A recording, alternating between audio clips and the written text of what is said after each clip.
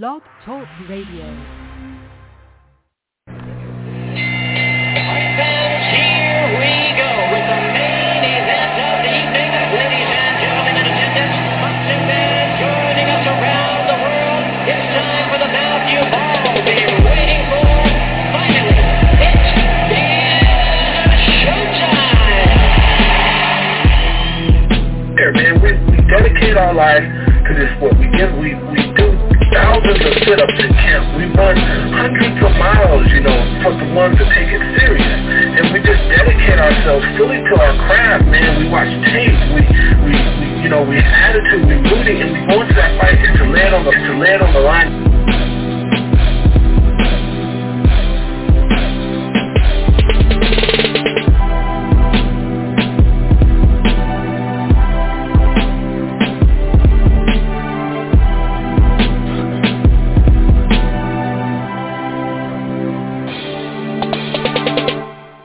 Hey, what up, boxing fans?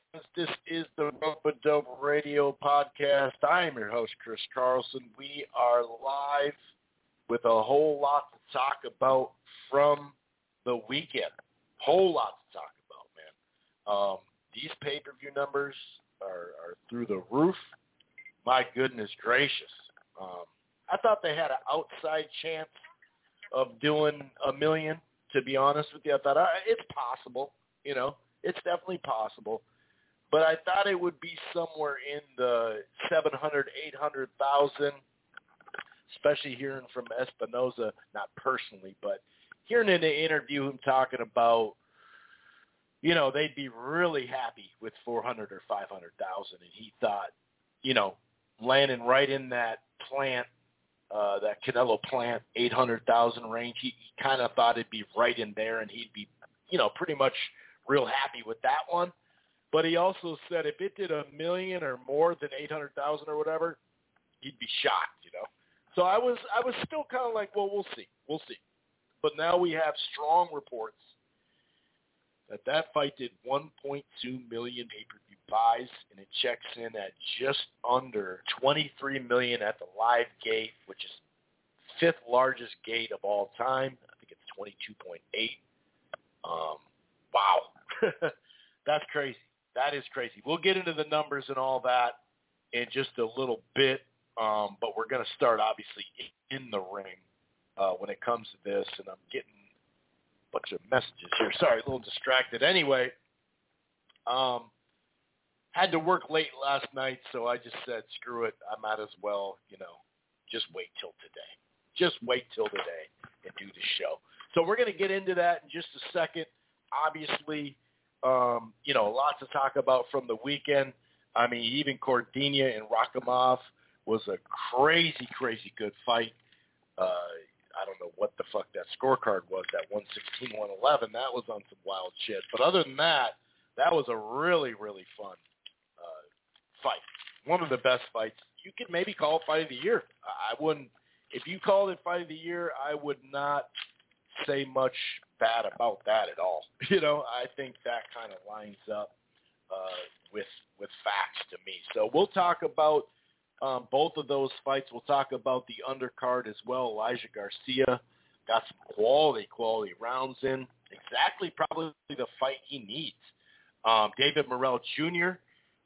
Didn't get quality rounds, but he took care of business. That's for sure.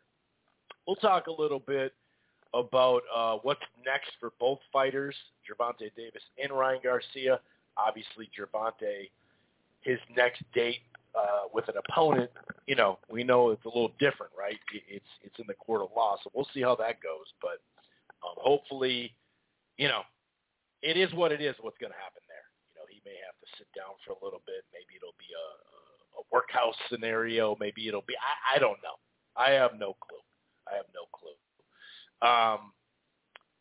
So we'll see, though. We'll see where that goes, but I'm assuming in the fall, maybe even December. Well, I don't know. If they get that heavyweight stuff figured out, maybe it won't be December, but he'll be back more than likely this year. And he's already fought twice, so even if he has to wait to the fall, I don't think that's a big deal. Who will he fight? Obviously, when you see numbers like this, Davis and Garcia, at some point, they're probably going to have a rematch, at some point. But, yeah, like how Garcia is saying, I got to pile up some wins, and hopefully in the future we can have it again, not just like, let's run it back. That was bullshit, blah, blah, blah, blah, blah. You know what I mean? But obviously, Isak Cruz rematch now is that much bigger. I mean, Cruz is a big name in his community. People know him, and they already fought, and it was a competitive-ass fight. People will make the debates and arguments and the word-of-mouth stuff about, he probably beat Tank. He's the only guy that pushed the pressure on Tank and all that, like, ongoingly, and had success and all that. Even though, Rolly and others did too. I mean, Garcia had a little success anyway, but that's there. I mean, that's there. And don't let that be another good fight, because that's probably a trilogy, as much as people may not want to hear that. But Isak Cruz is definitely realistic, and I'm talking about realistic as well. So we'll talk about that. Could it be Frank Martin? If Devin Haney gets by Loma, he'll be a free agent. Teofimo Lopez, man. Right now, fuck that guy. Wow. Seriously? Some of the clips that just came out of his camp. Anyway, we'll talk about it all in just a second. Hope everybody had a good weekend. Like I said, I know I did, man. That was a fun weekend in the sport. And, that was some good stuff. That was some really good stuff. I'm actually having a little bit of, hang on, just give me a second. Something's going on. Just give me a second. Once you become the world champion, I believe that you feel you have the upper hand. So now, if you fight, let's say you fight 4 or 5. All right, sorry, I had to do that. I was having a little issue there. I think we're good to go now. Yeah, we're fine.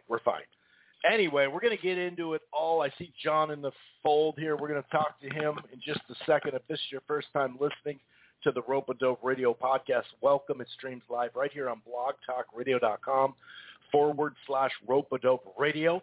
However, you don't have to go to Blog Talk and Rope-A-Dope and download the show there. You can find the Rope-A-Dope Radio platform on Apple Podcasts, Amazon Music, iHeartRadio, Player FM, Google Podcasts, TuneIn, Spreaker, Stitcher, and a host of other places. While you're at it, why don't you head on over to GrillingTruth.com, Phil Boxing and Eastside Boxing as well. And one more thing, get your TV together without the hassle of cable. DirecTV Stream. Stream the best entertainment in sports, starting with 75 live channels. For a limited time, save $120 over your first year with any package, and buy the DirecTV streaming device. No annual contracts, no hidden fees, plus learn how to get premium channels included for the first 3 months with qualifying packages. Sign up today, DirecTV Stream. Okay, I just got some messages saying there was a little issue now, but most people are saying they can hear me. So I'm not sure what exactly happened, but it seems like the internet's good to go and all that. I don't think we have an issue there. So, but let me know if you can't hear me. And I appreciate you guys for, updating me on that type of stuff because, it's very helpful. It's very helpful. Sometimes I get distracted at the messages, as you guys know, but that's part of it. Anyway, man almighty, what a weekend we had. That was a great weekend. Like I said, the afternoon matinee, how it used to be called back in the day, the matinee was, you could make an argument that's the fight of the year. I mean, you definitely could. It was a great fight, had a funky scorecard, but a great fight. And it'll be interesting to see, speaking of, where Cordino will go next. Got some fresh blood at 130. And hopefully they can make those fights. The money's not crazy with those guys.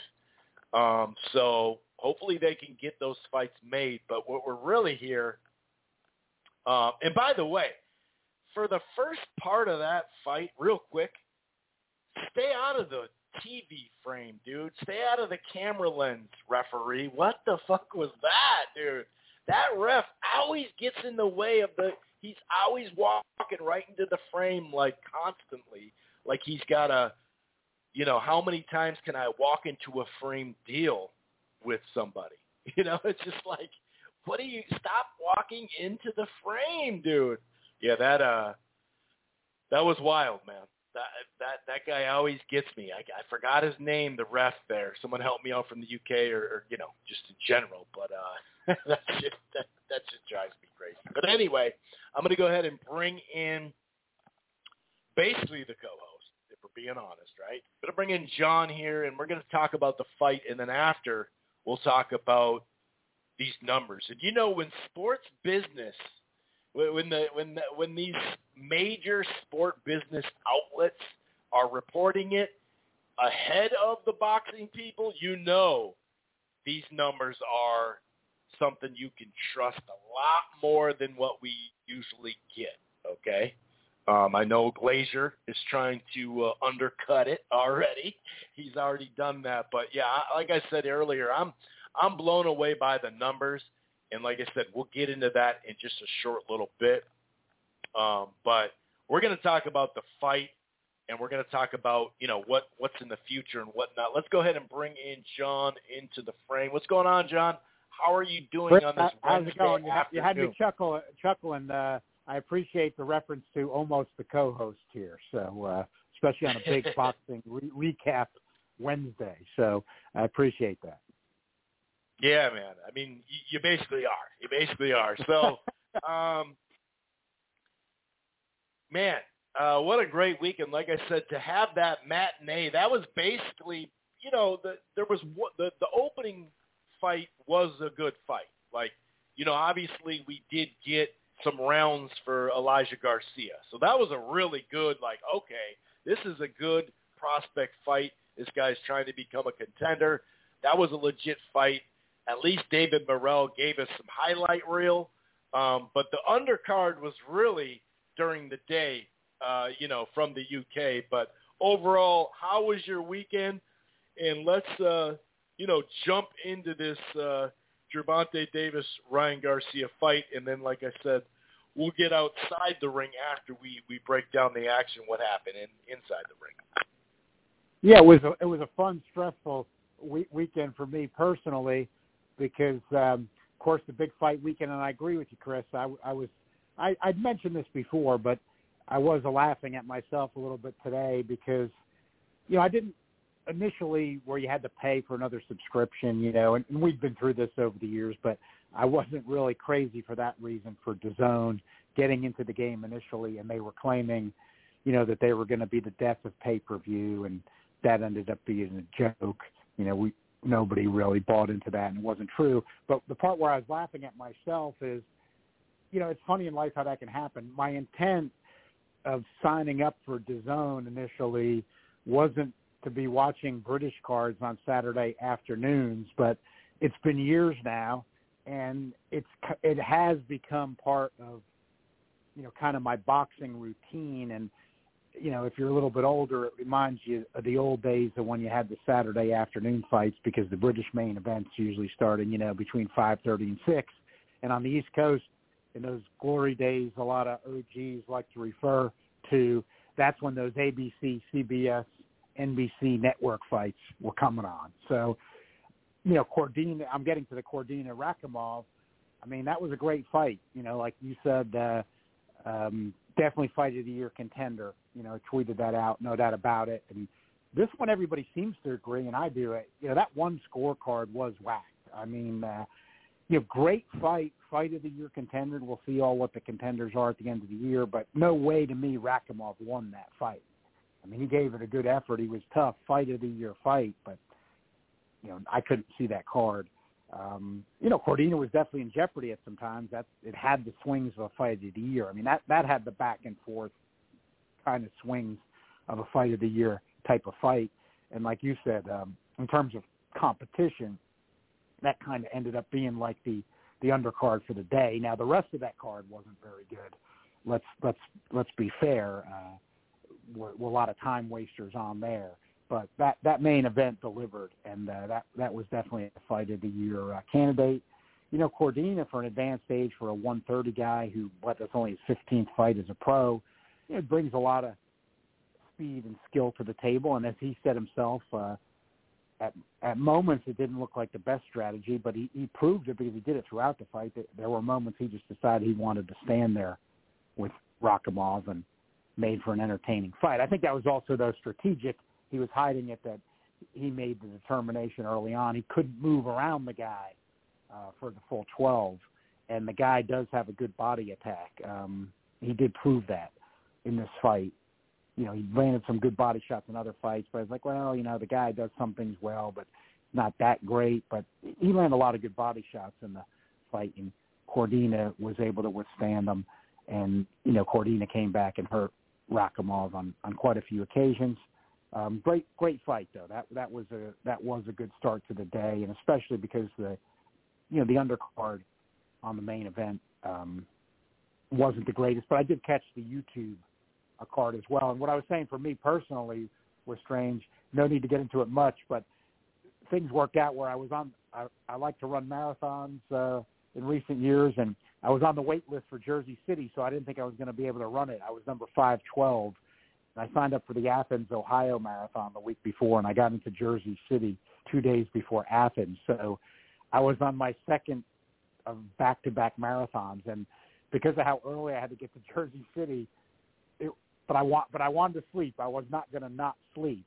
I was actually like sleeping at moments through the day, and then like got up like when Tank Garcia was going, and then had to head for Jersey City because I wasn't staying in the hotel right after that. And I had to get a garage spot and park.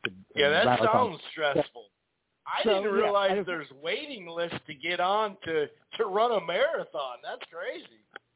I wasn't expecting it, Chris. And Jersey City, it was the inaugural event, and it was a great event. Want to compliment them. And, of course, right across the Hudson from New York, so it's a big population area. So if people are wondering that they're not familiar with it. But the first one, I thought, no way. I had read about it right when they were starting it and being from Jersey, and the ancestors got off the boat around there before they went over to Clifton and Garfield, New Jersey, on each side of the family, which is only a couple miles away. So I thought, yeah, this will be cool. You know, you run by the Statue of Liberty, Ellis Island. And then when I went to sign up, it was already booked. I was like, you got to be kidding me. The first time they're ever having it, and it's booked up. And it was 6,000 entries, I think, at that point. And then so I said, all right, I'll go on the wait list, 512. I'll never get in.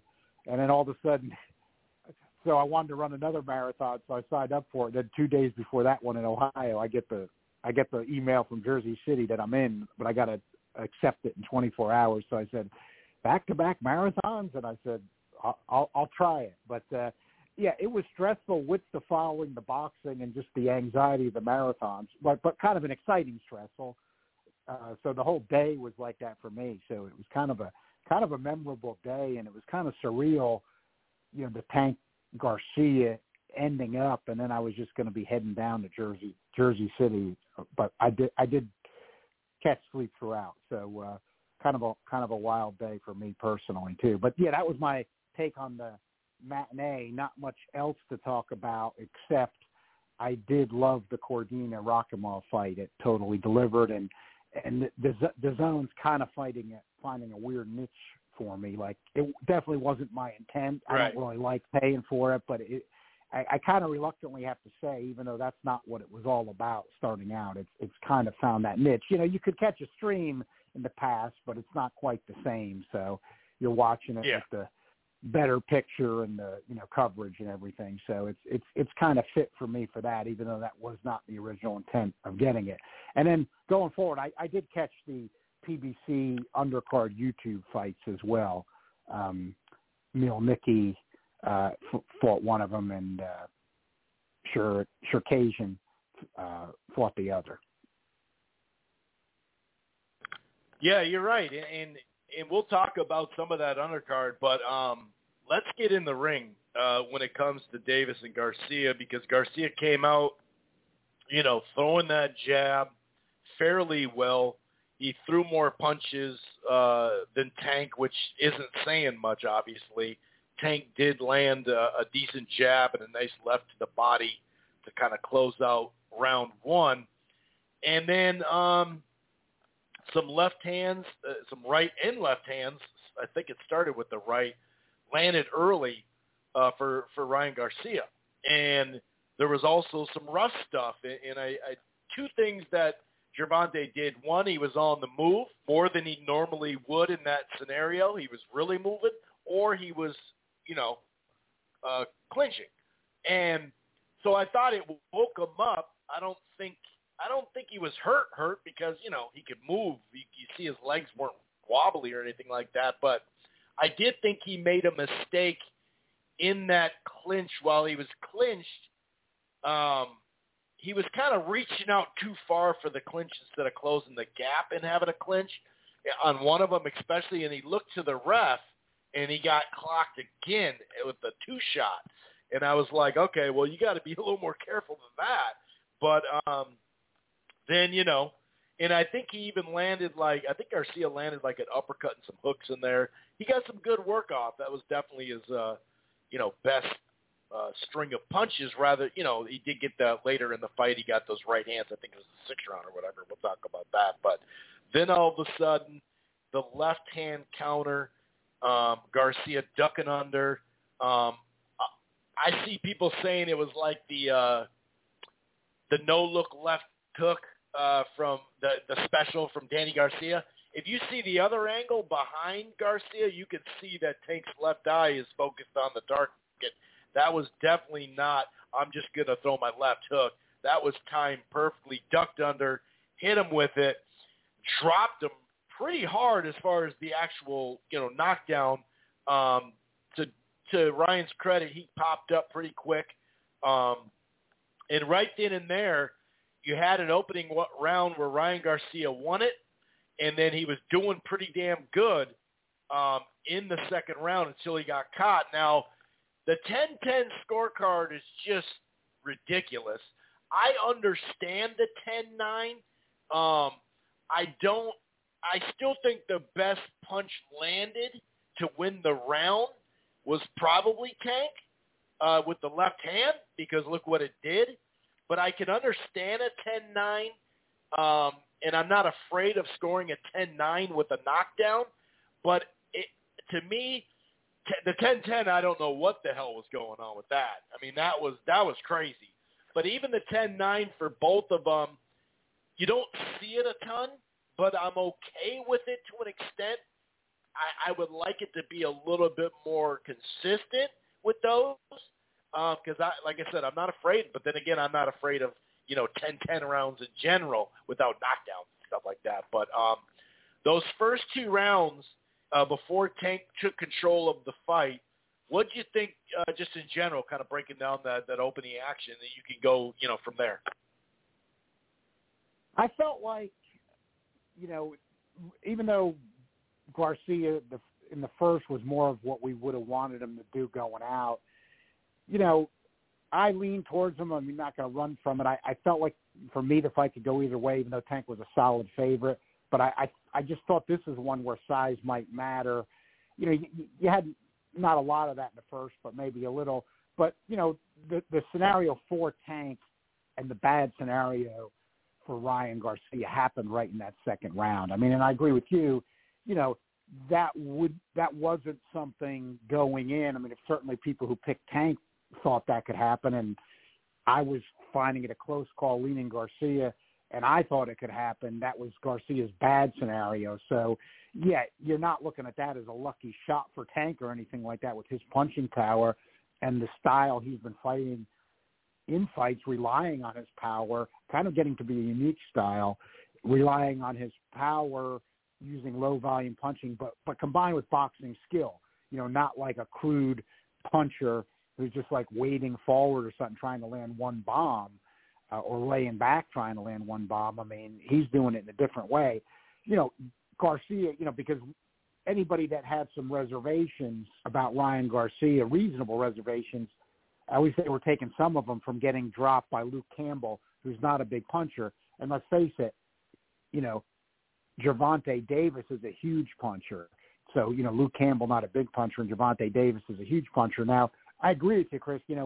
When Garcia went down in the second, he didn't really look that badly hurt. He was himself comparing to the Campbell fight. And if you just had the look of that, yes. But, Davis is such so much more of a big puncher than Luke Campbell, and that was Garcia's nightmare scenario in this fight. The chin up. I mean, it was just like what we talked about was the one thing he had to avoid. The chin up with Tank just looking to counter you with the power shot, or even just get it in and then just getting it in right on the button.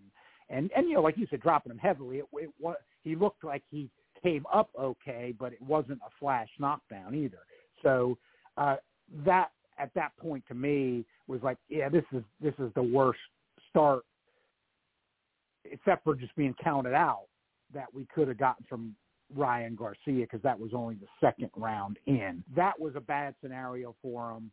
And then the other scenario that became bad for him, I don't think it was probably just from getting caught. I see guys saying this now, and people who commentate, like, to me, a little bit after the fact, like, they were saying a little before, but I don't know how you could know that. I'm still going to say that even, 3 days after the fight where Garcia ended up being a loser. I don't see how going into that fight with his amateur pedigree and being undefeated with a high KO percentage, you could say, like, I just didn't think Ryan Garcia had the skill level. I mean, I know it kind of came out that way, but what I'm saying there is I think based on his background, and he even had a better amateur pedigree than Tank. I'm not saying this is the amateurs, but, it is a fact.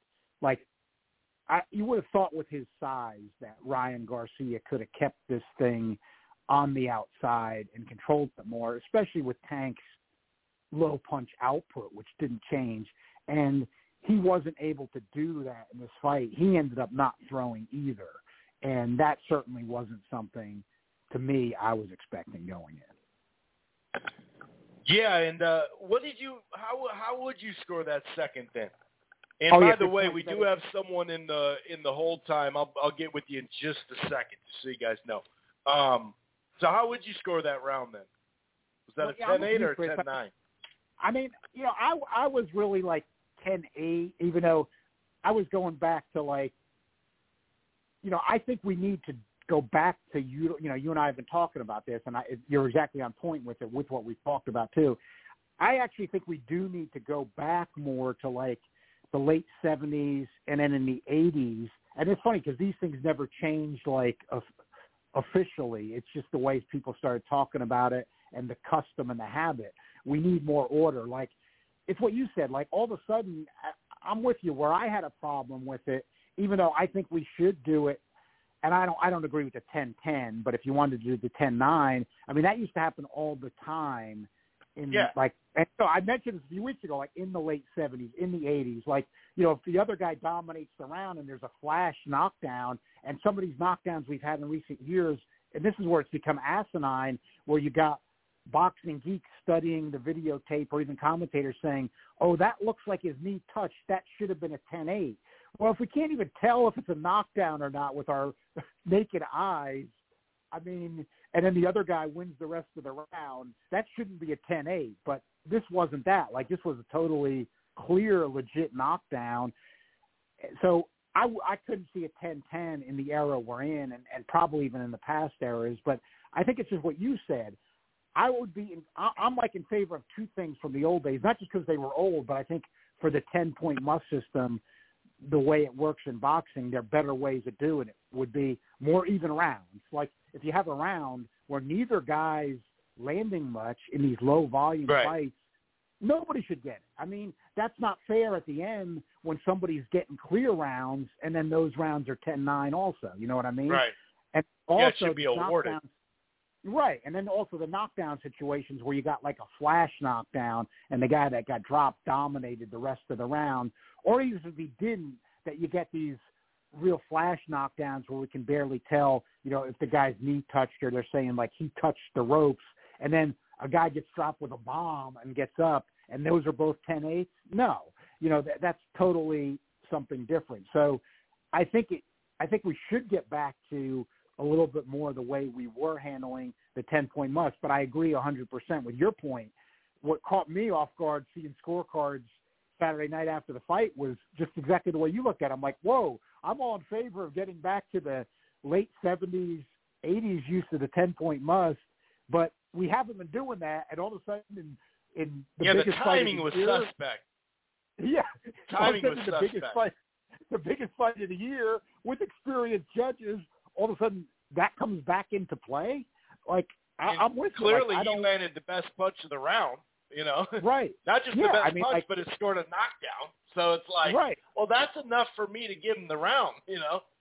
Yeah, like I don't get where all of a sudden where was the memo when we're going back to that? I'm in favor of it, but it's just what you said. It's got to be consistent. Like if we're going to go back to, I would be in favor of going back to more even rounds and not having all knockdowns treated the same for the 10-8. Depending on who else was dominating the round and how decisive was the knockdown, if there's not a better term for that. So I'm in favor of doing that, but it shouldn't just pop up in the biggest fight of the year when, let's face it, in 95% of the fights or more, nobody's been doing that for the last 30 years. I mean, I'll go back that far. I mean, it hasn't been used that way for 30 years. So, yeah, let's get the commissions, the bigger commissions, like Nevada, California, New York. In the U.S., you can't go with the alphabets. They're corrupt. So, they're going to have to take the lead for that type of thing. The British Board of Boxing Control and, in the UK, things like that, and say, hey, here's how we want you to do it. And, let's start getting consistent and do it that way. Like you and I had talked in the late 80s, New York on their own tried to, because this would be another way of using a 10-point must, which it's never really been done, but they were trying to start a little bit of that where, like, for example, you would use the 10-point must to the degree of how somebody dominated the round. Like there's no knockdowns and you award like a 10-7 if one guy just like won the round that clearly, you know what I mean? And then if it was a close round, it would be a 10-9, but that never caught on and they dropped it. So they were doing that during Duran-Barkley, and people don't in the historical reference mention that, and I think it needs to be. So, when you're watching Duran-Barkley, really now we look back more than 30 years later, one of the most memorable fights of all time in the great Duran comeback. But that was when they were using the 10-point must like that. Now, that was in Atlantic City, but that was where there was some use of the 10-point must was being pushed like that during that time. That was during that time period. So, right. And just so you know that the person on hold, just let us get through this recap and I'll go right to you. So 3, 4, and 5 after that, I gave to Davis. Garcia was not jabbing enough and he wasn't landing a whole lot. And it was really just the cleaner shots on Gervante's side of it. He would land a jab. He would land a left hook or a left hand, straight left hand. He was landing nice left hands to the body, which obviously, was a start to his ending. A few right hands maybe in the fourth, but, I mean, it was all of a sudden turning into that skill fest in the middle of the ring where Gervonta wasn't getting backed up, and I thought if he's already at this range, that's trouble because he's closing the gap and then getting at the end of the pocket, then closing the gap, getting at the end of the pocket, and just picking his shots, lead left hands, counter lefts, body shots, where, Garcia was literally one punch at a time, and then he was bracing himself for shots. That's when I knew there was going to be trouble too. And when he turned his back bracing for a body shot or a shot in general in the 5th round, I was like, oh boy, I think that was the 5th round. Now I'll give him credit for the 6th round. You could have given them that round, Ryan, because he did land like maybe 60 seconds in or so. He landed some really nice right hands. He followed them up with left hooks. Davis did kind of, get him off the ropes and stuff, land some good stuff. It was a two-way round. It was his best round since the 2nd round, that's for sure. And then obviously, the 7th round, jabs, left hooks, just kind of doing his thing was Gervonta.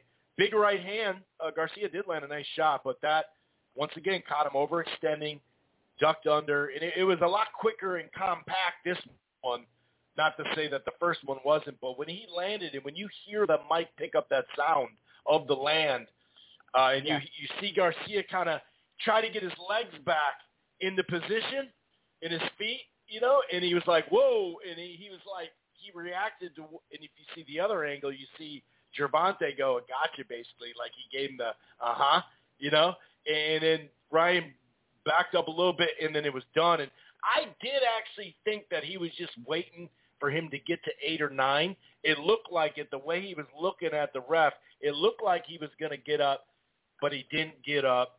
Obviously, we go right into the, well, he quit like everybody's Gotti or something like that. Everyone's got to take punishment like Gotti, or you're just a pussy. That's basically what a lot of people say and stuff like that. It's like, dude, there's just not – everyone's got to be a Jake LaMotta, and it's like not everybody on this earth, like most, the vast majority, 99.99999 repeating are not Jake LaMotta, okay? But people can think of that, stoppage however they want, not the stoppage, but him stopping himself. But the way it sounded and where it landed, and especially in mid-punch, it was a nasty shot once again. And like I said, the caller I'm going to let John give his take, and then we'll go to you.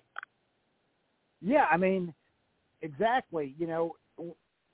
I don't go too much. I like to kind of go on what I see live, but when I agree with you, Chris, it did the other day when I was watching the replay of the knockout, that sound jumped out at me. I mean, on that replay, you can hear that shot. And when you could hear a shot, my initial instinct was like you. I thought he might get up, but my initial instinct wasn't that he quit. But then, I'm with you, like, and, somebody I respect a lot, I just had a debate right before the show started. It was coincidental timing. But, actually, Pedro Fernandez, the old great writer, he's done a lot of announcing and stuff like that. And, I think it's all respect. But I knew that Pedro, because I'd been reading his stuff since the late 80s, and I always agreed with him. He would point out a lot of the flaws of Chavez, and he had put something up where he said, Chavez says that Ryan Garcia quit. And I said, well, how about Chavez against Randall in the second fight when we see him right on tape saying he doesn't want to go on? And he gets. And he said the punch didn't even land. It's like, well, hold on now. What do you mean the punch didn't land? Just because you didn't see it live, right? A lot of people didn't see it live. I get that part, but to say it didn't land. Right. And then Chavez, he was older, but he quit in the second De La Hoya fight. Again, right on tape. I mean, just go watch the videos of these. So, look, it's Julio. And that's okay. And that's okay. Right. I'm saying it's right. It's Julio Cesar Chavez Sr., and I'm not saying Ryan Garcia's had his career or anything, but my point was that I was pointing out to Pedro was like, look, Chavez quit. So, we don't – I don't think he quit that night was my initial instinct, but now I see fighters like, Andy Ruiz saying that Ryan Garcia quit, and Bellew and Danny Garcia. And look, it doesn't mean that that's the final word. That's not what I'm saying either. But I think I'll just say this. My initial instinct wasn't that he quit. You could hear the shot. He got up from the first knockdown. But I think this is more of a, I learned this as you get more experience in life and you get older. Sometimes you just also got to have more information. Like, in other words, it could be, then it got me thinking a little bit in those people's argument favor, like, well, Canelo was saying, Ryan Garcia wasn't getting, this is looking back, but you got to piece together the information. He didn't come to the gym and he didn't want to do stuff and things like that when he was with Reynoso. And I was thinking Ruiz was there during that period, but I'm still not going to make that the conclusion either. I think, look, we might just have to see. I think I'm with you, Chris. I mean, Tank's, you can't, with the knockout percentage that Tank has, you can't say a guy right now getting hit by Tank, look, this is something that really did happen, and we were all wondering, like, this is kind of, in a way, is even with his history, it's a bit of an example. Like, when Galata, didn't want to go on after he got dropped by a total bomb by Tyson, I mean, Galata turned out actually to have a fractured vertebrae after that from that shot. I mean, I believe that is something that's factual. So, you know, you're saying just like that gets to your point, like, oh, the guy, you know, Galata, head case, and, you know, not saying he didn't have those moments, but I mean, the guy got hit by Mike Tyson and had a fractured vertebrae. You know, maybe you know, he could feel that, you can't. So I'm saying in this, look, my initial instinct on this particular one with a puncher like Tank wasn't that Ryan quit, but let's see, you know, even though it'll be different fights, let's see how his career plays out. You know what I mean? Like, you know, look, I'm gonna reserve judgment. But we've seen Tank make other people quit too, you know? Right, yeah. I mean, we've seen Tank knocking people out. I mean, and, you know, he's knocked just about everybody out. I'm kind of saying, like, let's wait and see how Ryan Garcia's career plays out a little further. I mean, you know, if he mentally unravels in some other fights or something like that, you know, maybe we go back and take a look at this. But Tank's too big of a puncher.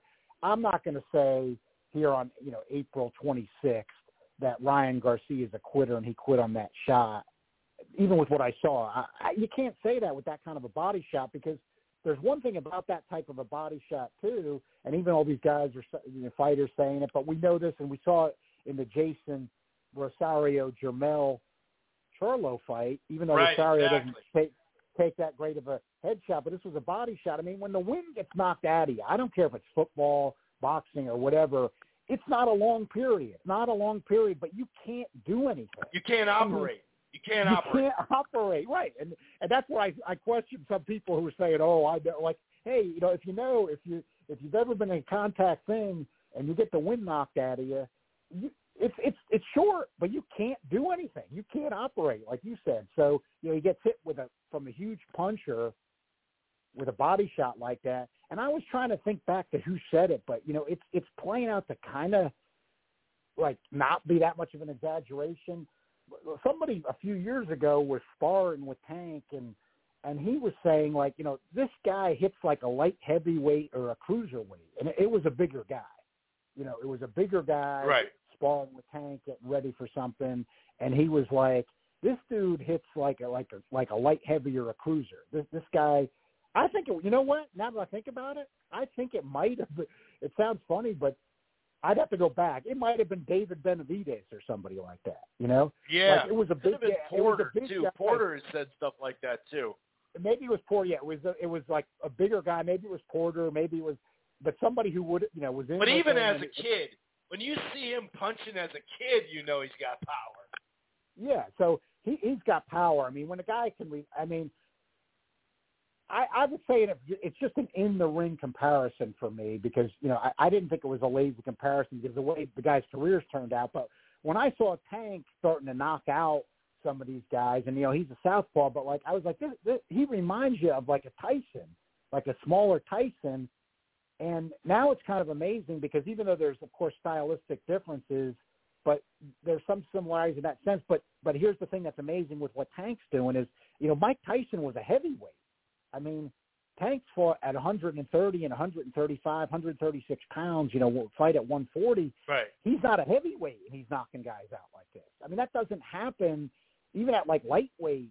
You know, you don't have, you know, you get guys like Roberto Duran. It's not that common. I mean, you know, you have some of these great all-time punchers, but, you know, so like for a lightweight to be able to rely on one shot, and he's doing that in these fights, it's pretty extraordinary. So it's really extraordinary punching power that Tank's displayed. He's displayed that here.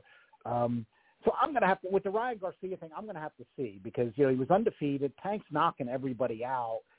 I just think we're going to have to see. I'm not saying he quit today. I'm going to wait on that. And also with Tank knocking everybody out with the kind of power he's showing, you know, we got to see. We got to see what Garcia does after this, what Tank does after this, before I think we pass a final judgment exactly on what happened here. Yeah, that's a good way to put it. And I'm just going to mute you for a second, and it's a private number, so I'm going to trust you, but I'm going to go ahead and bring in the caller on hold. You're live on Rope-A-Dope Radio. What's going on? Not much. Just sitting here listening to you guys, man. Entertaining conversation. how about we split the difference and say, instead of quit, we say couldn't continue. You know what I mean? Like, I'm with you guys. I'm not willing to call a guy quitting. Like, this is a weird scenario. But I got 2 questions for you guys that I kind of want to hear your opinions on, just about, mostly about Ryan. So the first thing is the social media situation where he's on with Tank and this big influencer who's clearly on Tank's side. And they talk him into this ridiculous idea of winner take all. The loser gets no purse, which I think nobody would actually agree to in legal terms, which would never be like some binding thing that actually happens.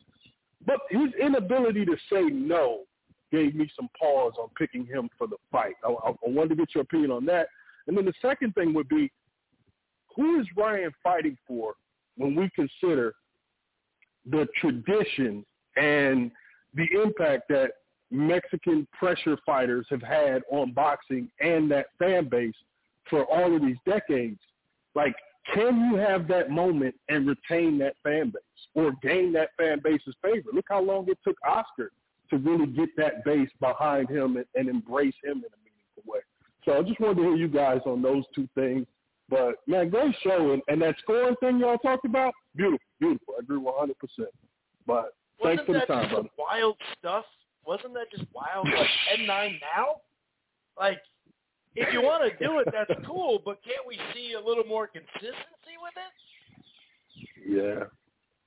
Yeah. So the first question was the putting up the money for the – and that we hear that a couple times a year where people, I'll bet my purse on it. We also hear stuff like they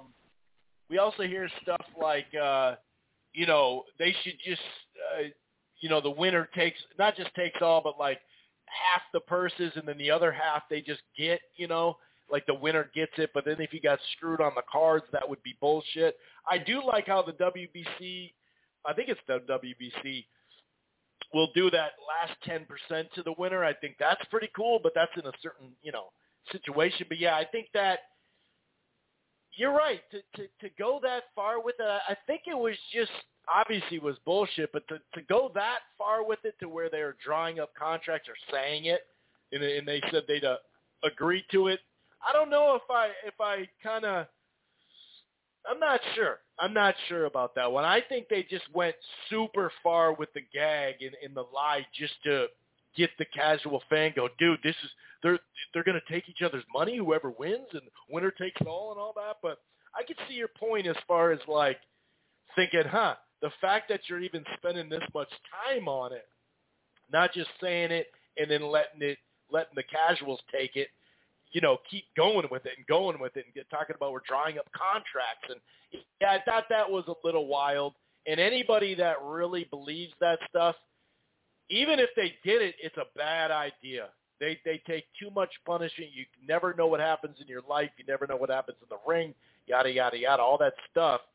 That shit is ridiculous to even think of actually doing. So I think that's ridiculous. But that's a good point. He's going to your second question, and I'll let you go, John, in a second. That's a great point. Like, he's going to have to – I do like his mentality of saying, I want the rematch, but I know I got to stack wins to get there. And down the line, I want the rematch, so he's realistic.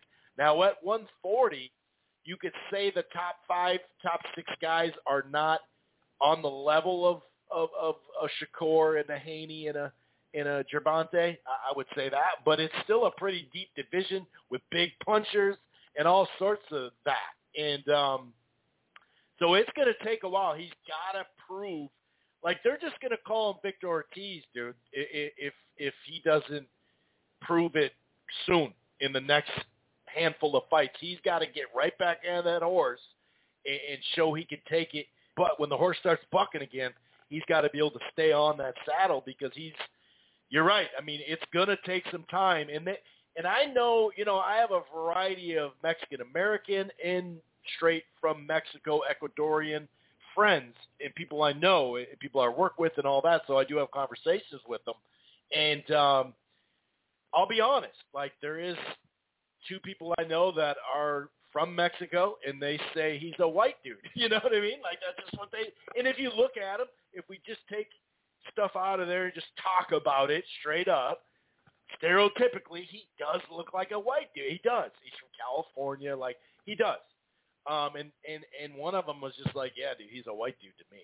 You know, and that's the mentality. Now, Mexican-Americans, you know, and I'm not saying every person that was born in Mexico that lives here thinks that or in Mexico, but you're right, man. It took Oscar De La Hoya forever to cross over with those folks. And some of them he never all the way did. Now, we do have to remember the Chavez Sr. beating he took, but delivered on the legend. I think that played into it too. That proved some people, like, even though, you know, Chavez was faded by that time, but it still proved like, oh, man, maybe he is a tough dude. This is different. He's not a pretty boy. But they were also very mad at that too, because that's their guy. You know, it's on some Holmes Ali stuff. I'm not saying that Chavez was in the state of Ali when he went in that, you know, I mean, Ali shouldn't have been in that fight with Larry Holmes, obviously. Even here in Minnesota, the Mayo Clinic deemed him not capable of fight, or not capable, but he was unfit to fight in that fight. In that documentary, if anybody, you know, has missed that documentary, it's sad as shit, but you should go watch that documentary because it's very gripping. But anyway, yeah, man, he's gonna have to stack some wins and prove it. He's definitely gonna have to prove it, and it's gonna be an uphill climb. I'm gonna go ahead to John and let him answer that. The first one with the purse, you know, let's bet the purse on it. But they went really far with it about drawing up contracts and all that shit. And then obviously what he's going to have to prove to that you know, fan base that's had so many guys, you know, and it's a short-term memory thing, because even a guy, and I know he's not from Mexico, but even Duran quitting in the second fight, you know what I mean? Like, if this was Twitter now, Duran for like a year would be getting destroyed, but then he'd battle back, and then, you know, he'd have those other fights after that, and people are like, oh, shit, I respect this guy again. So it's an uphill climb. Go ahead, John. Oh yeah, that was a good comparison, Chris, because I'm about the biggest Duran fan of all time, and he got this, even in pre-social media, he got destroyed. People forget that. Oh, he did, because he got redemption in mainstream media. He got destroyed for years after that. I mean, you know, people were taking him as a joke and all kinds of things. You know, some of his diehard fans came back when he came back. I remember that. My father was one of them. But a lot of them didn't for a while. But, yeah, good call. Getting back to the other point. Yeah, on the purse, I'm with you. You know, boxing is just too dangerous. I mean, you know, you're literally risking your life in there. You're taking – it's unfortunate, but, heck, even if you're winning, I mean, you're taking brain damage. It's just true, you know, but your brain's getting jarred. And you've got, you know, these guys aren't, in that sense, getting compensated enough most of the time as it is, or most of the fighters. So, you really don't want to see anything where somebody's not going to get paid if they lose, or not get paid significantly when it's a big fight. But along the lines of, you know, what the caller was mentioning, you know, what I always worry too when a guy does that, yeah, you know, if it was a contract, obviously, you know, then it would be something that was going to be more enforceable. But you do have to watch it, you know, there could be an argument someday if somebody like this would be now Tank in this case, but he obviously didn't in this case because of that. But like, if there would be some instance where then Tank says, I detrimentally relied on what you said. The only reason I went through with this fight was because you said I was getting your purse if I won. Now, you know, in this case, we knew Tank was going to take the fight anyway long before that. So that wouldn't be a strong argument. But, you know, that's why you don't, to me, maybe it's the cautious lawyer part coming out, but you don't really want to be playing around like that. Like, it's kind of what you're getting to, too. But, you know, to the caller's point, he's looking into the mental part, and that's where we got to see with Ryan Garcia, because I'm not going to dump on him too much just because of the way this fight ended. But I think you do have to look at all your evidence, and I think that's what maybe the caller is getting at a little bit too, just some of the behavior. And, you know, we've got people saying that after the fact, but, you know, I am then looking back at Canelo talking about, you know, his gym habits and things like that. Again, I'm not going to draw a conclusion, but that's why I said we might have to see where it goes forward. Are we going to see some other evidence that's maybe more legit, where maybe Ryan Garcia, we're questioning his within the boxing world, because all boxers take the risk, questioning his fortitude within the boxing world. I mean, I'm not yet. Tank's too good, too big of a puncher. We got to see how it plays out. Again, on a smaller scale, but I think when this evidence comes in, and it's still not conclusive, but there's another piece came in, Chris, because this is the type of things we want to look at. And we're going to be looking at the circumstantial evidence with Ryan Garcia and even Tank for how good he is. But look at Joey Spencer a few weeks ago, where he got dominated by Ramos, and everybody was saying, he's a bum. I knew Spencer was a bum.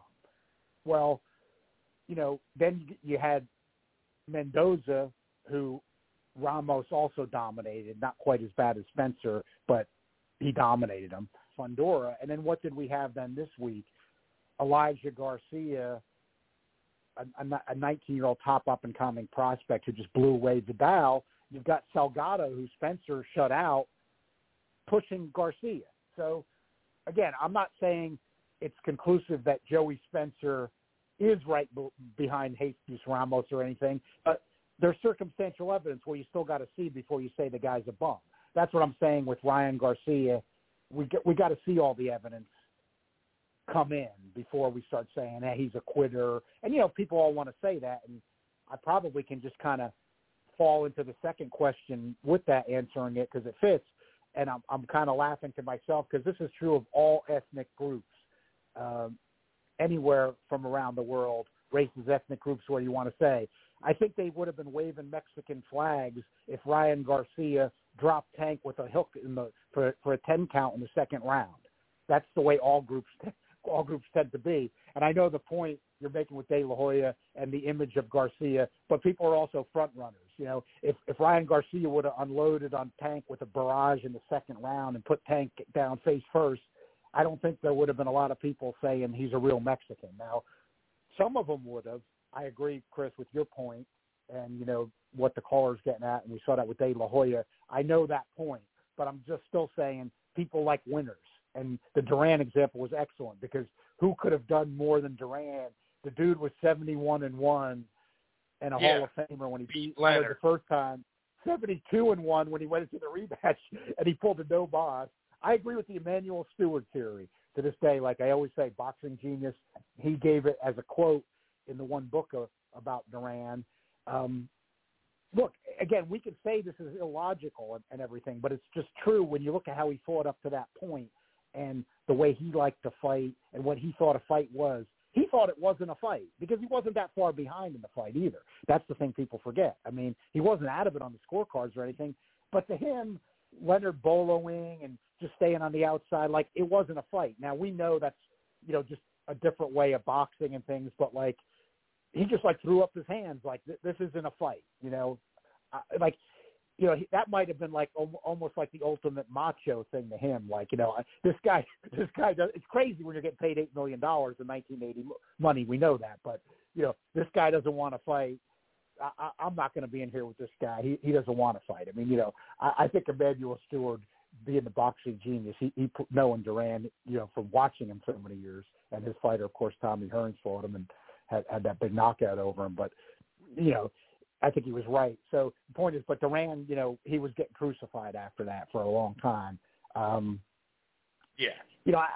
think, there are some people that do look at certain things. It used to be more, and I've seen this progress too, with some Mexican and Mexican-American fans. It was the fighting style thing, but that's the first thing I saw evolve. Even look at Canelo as a counterpuncher. I mean, the style and a lot of credit, and I think rightfully so, I got to say. I mean, I think it was Berestein, I would call it an Americanized style. He started having him use some of the more traditional, you're stereotyping, but you did see it. Yeah, Juanma, Marquez. Right, right. But all those guys, he had those guys boxing as well. You could see that difference. Barrera, look at the way Barrera was boxing with Hamed when he pulled the shocking upset. Right. You saw a style evolution. Like, before that, there was a point with, some Mexican-American fans, like, where, it wasn't even acceptable to, like, fight in a different style like that. So, we saw that evolve. So I've seen that extreme kind of go away. And then, again, this is just some things I see. I'm not really saying, in the comment, but you just see it like, there'll be litmus tests for, does the guy speak Spanish? These types of things. Where was he born? And so, there's a lot of cultural things going on, and this does add to it, because even though he's the most popular fighter in the game, of course, now Tank, with these pay-per-view numbers out today, is going to want to start making his case. But with that understood, there's Mexican-American fans who don't like Canelo. I mean, that he doesn't fit certain, he doesn't fit certain things. And it's not just for failing a drug test or something like that, No, it's not failing a drug test. I mean, he's got red hair, there's right. And again, I'm not condoning. I'm just saying these are certain segments. I mean, and in Mexico too. It's not even just. It's even in Mexico. So there's you learn over time too when you study things enough. You can't even one culture, one ethnic group, one race. Everybody's not the same. You start learning. Oh yeah, I mean, just within the white people, right? Sugar Ray Leonard and Marvin Hagler. Two different guys, but they were on the different sides. Like when me and my grandfather watched that fight, he was on the far side of the room than me, We were completely away from each other. I was on the Sugar Ray Leonard side. He was on the Marvin Hagler, the blue-collar guy, the guy that had to get it out of the mud, the guy that really, in his fighting style. Yeah. I've been hearing the whole, there wouldn't be a fight if it wasn't for the come forward fighter making the fight. It's like, well, they also had to agree to terms, sign a contract. They're in a ring with gloves on, so it still would have been a fight. But I know what you're saying, or the old phone booth fight. And if you actually have been in a phone booth, you can't really throw that clean of punches in a phone booth. That's what's kind of funny about that tagline. But, yeah, no matter what we're talking about, it is that. I mean, it doesn't matter what culture. It may tweak a little bit here and there, but within that, you're always going to have that. And the come forward fighter is the majority of people. Now, when I say majority, I'm talking like in a merger who owns the most of a corporation. I'm not talking 80 or 90%, but it's for sure over 50, as far as the come forward fighter making the fight. And you can see that when it comes to scoring on average, the person making the fight usually gets the benefit of the doubt. But let's talk about the aftermath, though. 1.2 million pay-per-view buys, the fifth largest gate of all time, 22.8, just short of 23. Midweek and late week, I thought for sure it's easy going to do 500,000, right? And I was thinking, I think it could do 700,000 or 800,000, and I was kind of lining it up. Once we heard about the gate number, then I was like, well, man, it feels like it's going to do 700,000 or 800,000 now for sure, based off of Canelo Plant and their gate number, based off that first or the second technically Wilder Fury that did a big number. And I even heard Espinoza in a couple of interviews say, first and foremost, because these guys are in their 20s and they're still pretty young at this, I would be super happy with 400 or 500,000. I'd be delighted, he said. But he feels like now that we're here, that 700,000-800,000, that Canelo Plant number, which hasn't been topped since Canelo Triple G2, there hasn't been over 1 million since then. They really, well, I mean, besides, exhibition fights, sure, Mayweather and Logan Paul, but that's different though. But I'm talking about non-exhibition. Once he said, but then he said, so he feels like it can do 800,000, 800,000. And then he said, if it goes over that, if it goes 1 million, I would be shocked. Like I would be head over heels, And so I thought, man, it could touch 1 million, but I'm not sure if it can get there. We'll see, blah, blah, blah, blah. But now here we stand, 1.2 million pay-per-view buys at least. We got a number yesterday that was not shaky, but it was like, I don't know. It was, a former YouTuber that got hired on the Zone, and so he would have information, but would he have the Showtime information? I don't know. It was just kind of – and then when you go to his video where he said it, it was already on private. So I was like, well, maybe there's some facts there. We'll see. I don't know. Maybe they're trying to protect what he's saying because he can't announce it or whatever. And but now that we have, like, legit people announcing this, I mean, this is just – it's amazing right now. It really is.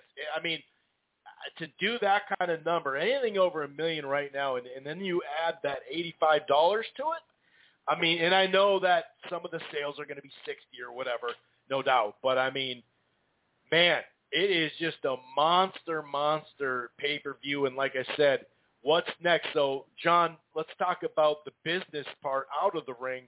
And then what's next? Because if you look at it, Isak Cruz rematch now is a big-ass fight.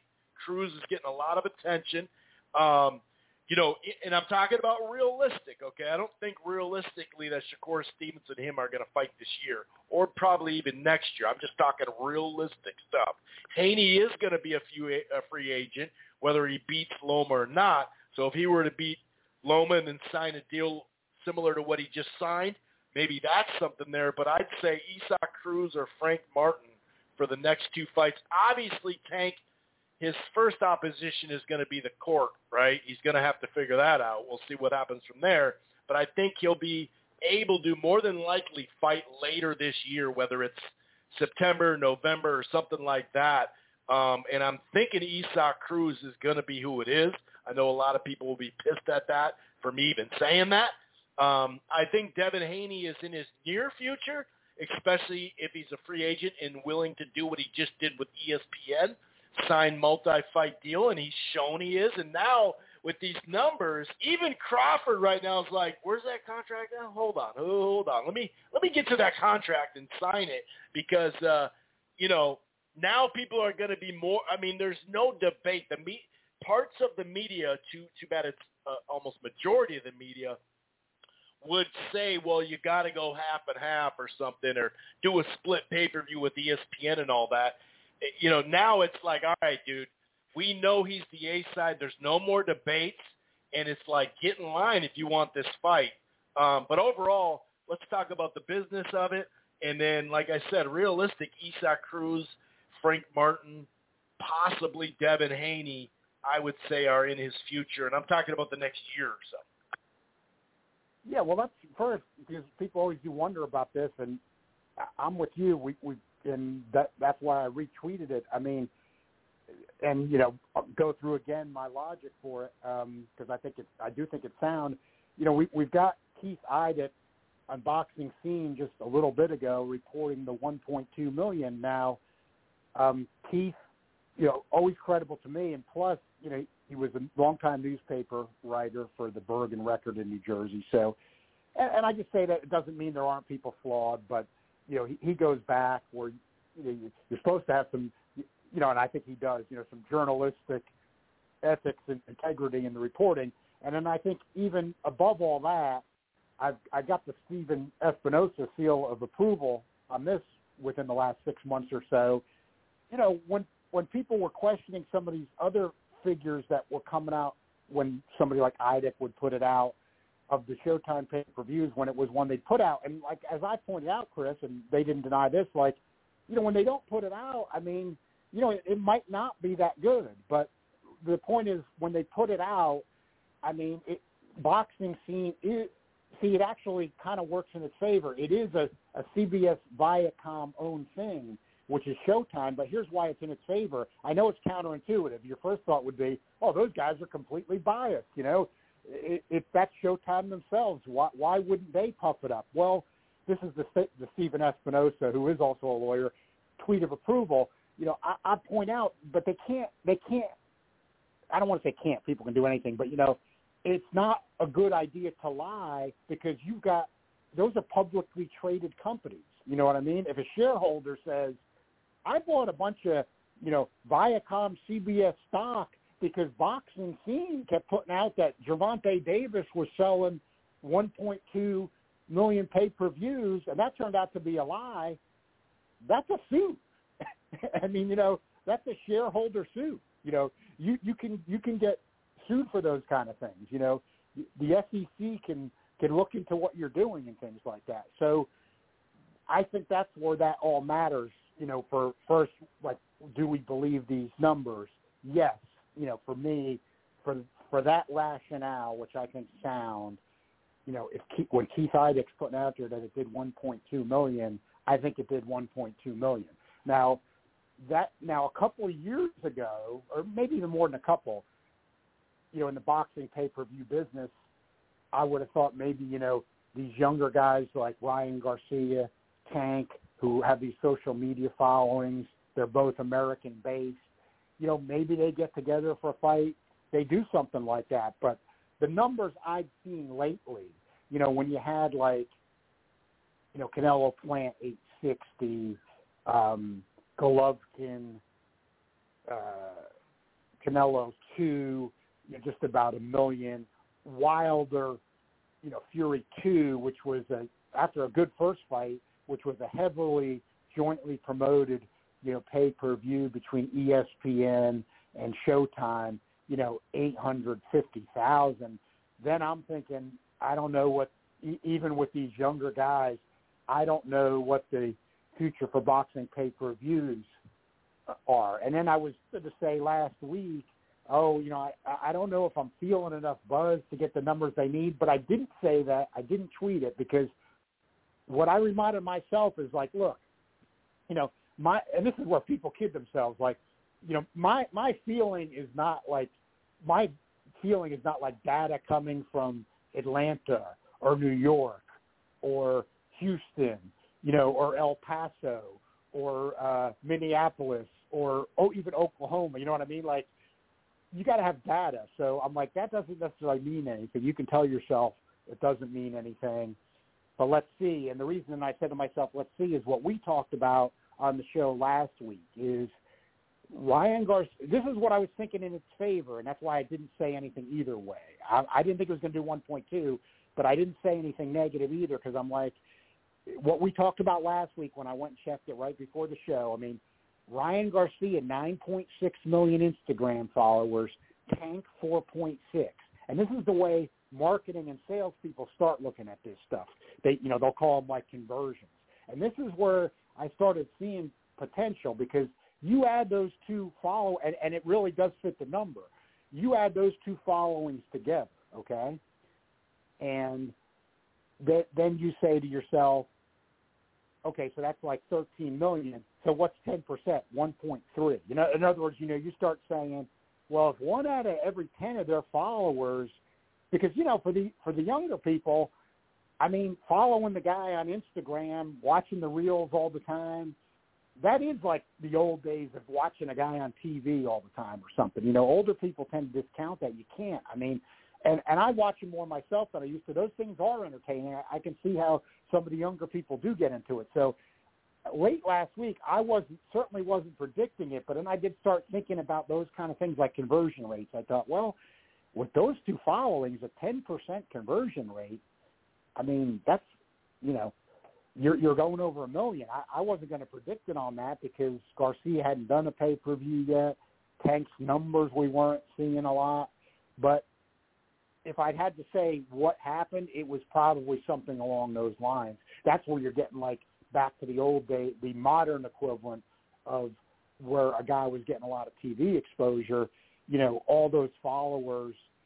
I mean, there's people watching those guys every day, some of them. So I think all that coming together and then just a good, intriguing fight of young, undefeated fighters who have punching power, Americans, U.S.-based. I think that stuff all matters too because, it was debated in the late HBO days, and I think the conclusion was that it didn't work. HBO kind of went with this thing in their latter stages like, we don't care if the guy's an American. If we think he's got talent, we're signing him, and, we're going with him. And, that seems all well and good, but didn't exactly work out, did it?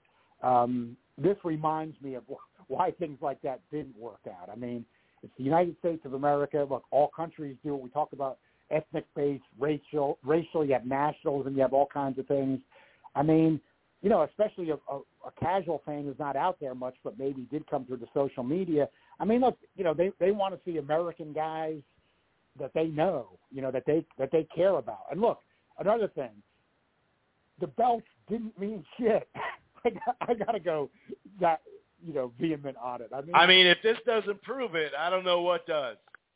Yeah, I don't want one more person to tell me we need alphabet belts in this thing. And then somebody's going to come at me and say, like, well, you care about, like, transnational in the ring. Yeah, that's like a historical basis, and I'll continue to do that and think boxing for the history needs that. And in an ideal world, maybe people start looking at more stuff like that. But in the meantime, the alphabets, we don't need at all. They make things worse. What I'd like to see, we're going to talk, so maybe to preface the aftermath, I was thinking this week, like, this is now a good opportunity for PBC, who initially, to their credit, didn't want to play ball with the alphabets. And I still think that was a good thing. I mean, they didn't do it for the first year. And then all these alphabet fans who wanted to attack PBC were like, how dare you ignore the alphabets? And, you got to play ball with the alphabets, and it's about the alphabets. Well, Al Heyman's a smart man. Stephen Espinosa's a smart man. The fighters, hey, why give them money out of your purse? You know what I mean? Like, I'd be looking at this and saying, look, we didn't need this. I mean, we didn't need this. Let the historians, look at transnational in the ring, and we can even write about that. But we don't need these alphabet belts and to pay these guys for what? I mean, total waste of money, waste of time. You don't need it for the marketing. So I think that could be a good thing to come out of this because, look, again, if I'm Al Heyman, again, I'm not, but, like, maybe if I'm Stephen Espinosa and Al Heyman, maybe I'm wishful thinking, but I'm looking at this and saying, what do we need WBA regular for? Tank didn't need WBA regular. I mean, Tank doesn't, it doesn't mean squat. I mean, I still think obviously for the other tier of fighters, it still means a lot as far as, securing higher money because of all that. But your overall point, it really shows you. Now, I didn't hear one person say what belt are they fighting for? Yeah, but a lot of times, Chris, what I want to say too, I like to, for those people that make that argument, because I think there's a lot of ammo for it.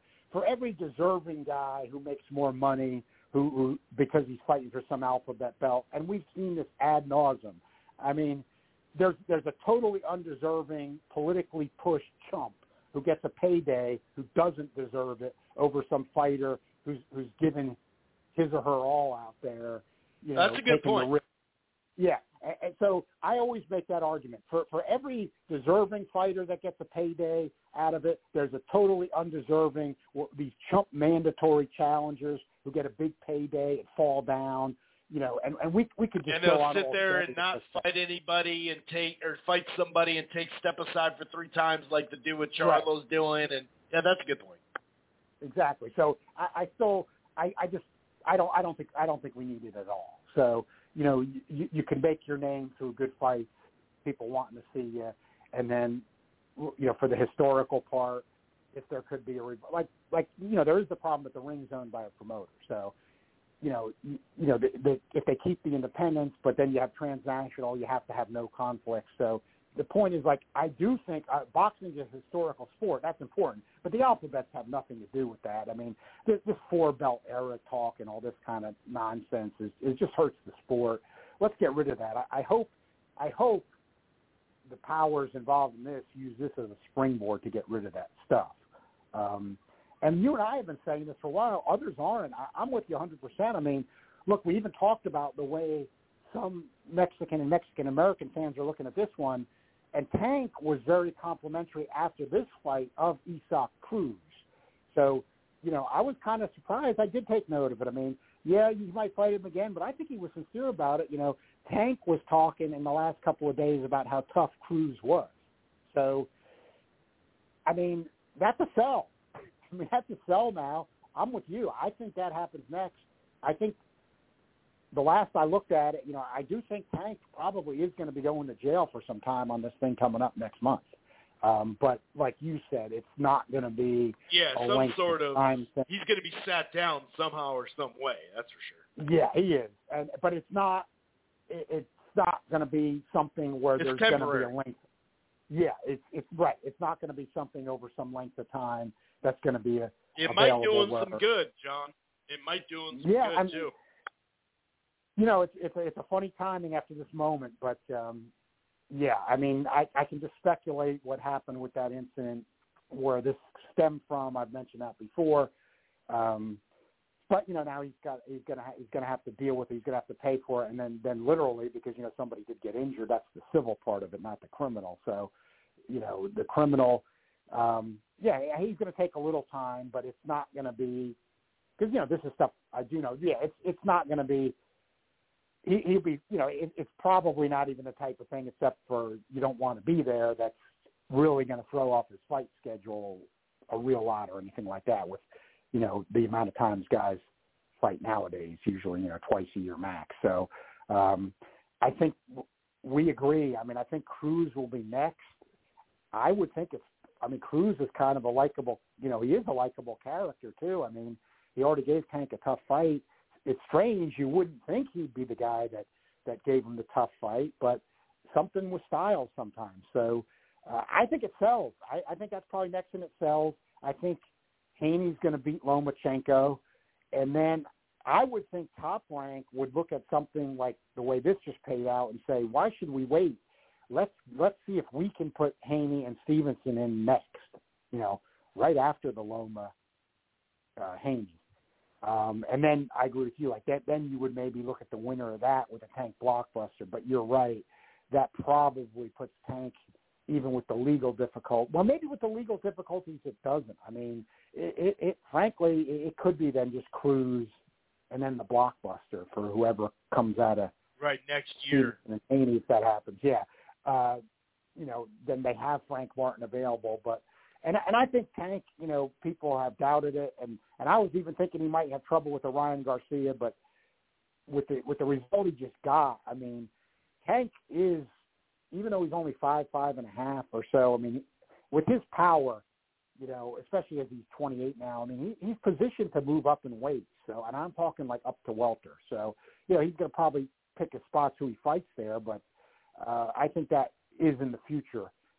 Especially after a performance like this, but you've got the big lightweight fights, even if it's a crossover. I mean, but this Cruz rematch could end up being pretty darn big. So you got Cruz, then you know maybe a winner of a winner of Stevens and Haney at that point. Think of how big that would be with Tank.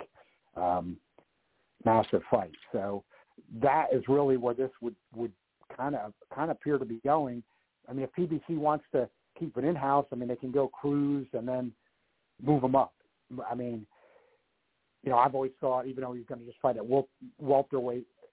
junior middle, and he's part-time. I mean, Keith Thurman's only 5'7", and he's at the end. I mean, I would think he'd be a Tank KO victim at this point, even at welterweight. You know, no disrespect to Keith Thurman, but, you know, he's had a lot of exposure for this era. So, you know, PBC could, you know, if they look at the in-house options, we've got to think of, well, where would it go, you know? So, that'll be interesting for Ryan Garcia. It's going to be a pretty tough rebuild, even though it's on other sides of the street. I saw Matthew Aguilar suggest it. Pretty good suggestion, even with different promoters. I mean, I would say, you know, if Tio Lopez, even if he loses to Taylor, I mean, him and Ryan Garcia at 140, that's a pretty big – I think that's a pretty big selling fight still. Yeah. And winnable for both. So it could make sense because who's really Golden Boy going to have for him? You know, I mean, you know, they crossed over here. Yeah, William Zapata or something. Yeah, William Zapata.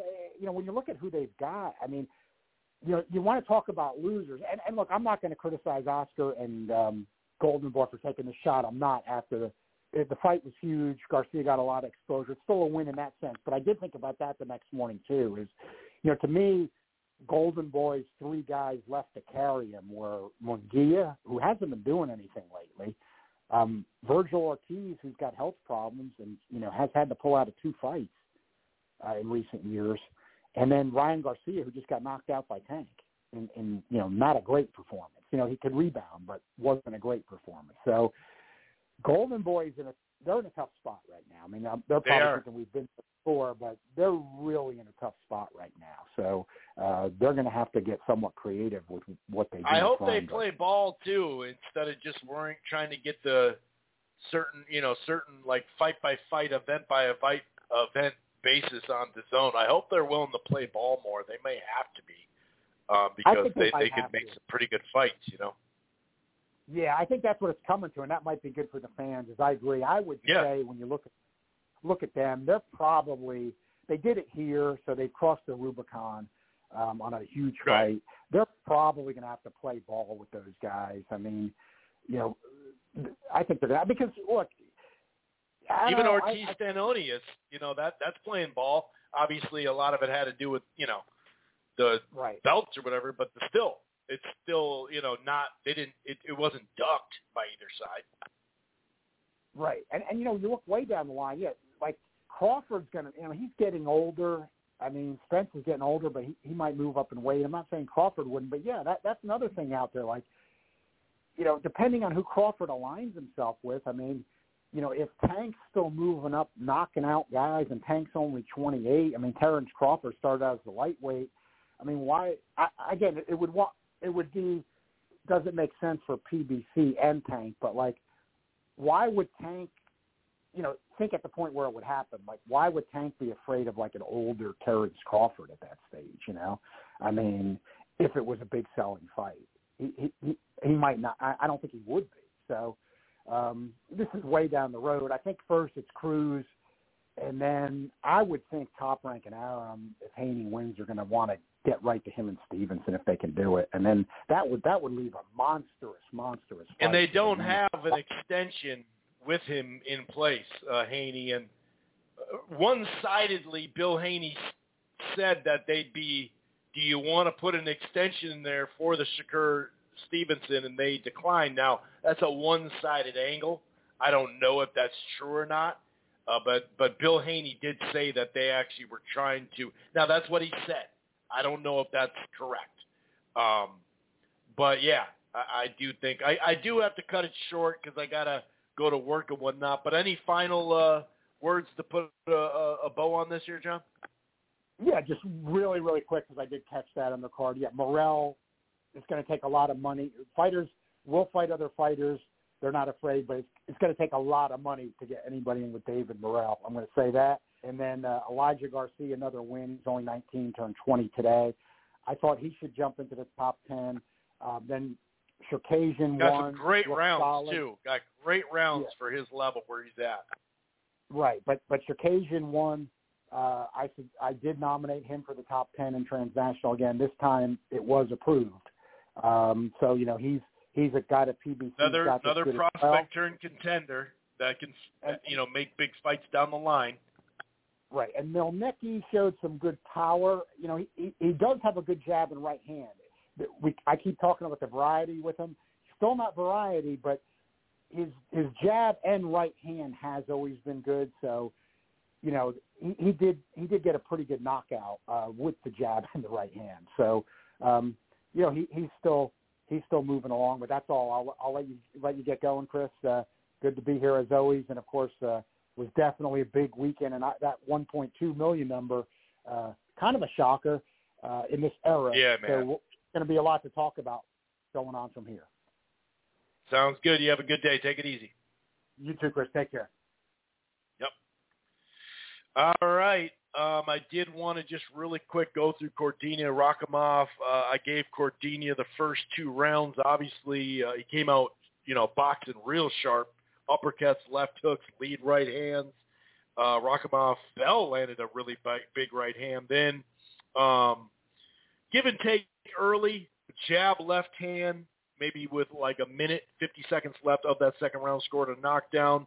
Rakhimov did have some nice hooks to the head and body. Once again, I have this note: stay the fuck out of the camera frame, referee. That dude's always so bad at it. I'm not saying it's easy as a ref, but golly. Then I gave the 3rd, 4th, and 5th. I favored Rakhimov in those. At least 2 out of those 3. The fourth was a two-way round. I thought more consistent stuff from Rakhimov, but they were close. Huge right hand with like a minute left, late uppercuts. Maybe that fifth round, Cordelia stole it with that late uppercut. That could be. Then the sixth, seventh, and eighth for sure, even though there was plenty of two-way stuff. And you could see Rakhimov's eye was cut and swelling rapidly. The short left hooks, the right hands, the jab right hands, using the angles was Cordelia really flashing his style. I gave him the ninth as well, the jab and right hand or lead right hands. That Rakhimov could have maybe won the 10th round. I gave him the 11th. Still boxing on the move was Cordelia. Maybe the aggressiveness and some of that body work added up enough for Rakhimov in the 10th round. Gave him the 11th, though. I thought he was landing the more efficient, effective work. Cordelia had moments, but I thought he wasn't landing as flush. And then flush uppercuts, hooks to close, just sharp, flush hard pot shots too in the 12th. So I was 7-5, 115, 112 for Cordelia, 114, 113, 115, 112, and then this 116, 111. What the fuck was that? Great fight. I don't think it's a huge debate that that's the fight of the year, but it's you can at least argue it, that's for sure. I think it is probably. Great fight, great showing. Rakhimov can come back strong. Cordelia has a lot of fights that he could be made, and Eddie Hearn did say he's interested in unification. So we'll either be back Monday or Tuesday with some stuff. We'll hit up news and stuff. This was just kind of a shortened reaction to it. I got to do what I got to do. Enjoy the weekend, and great fight weekend just in general. Anyway, I'm going to get out of here. Peace. Once you become the world champion, I believe that you feel you have the upper hand. So now, as you fight, let's say you fight 4 or 5 years of straight survival, the bullshit, the holdback, and when you become the world champion, you're like, you know what, I made it. I'm going to show you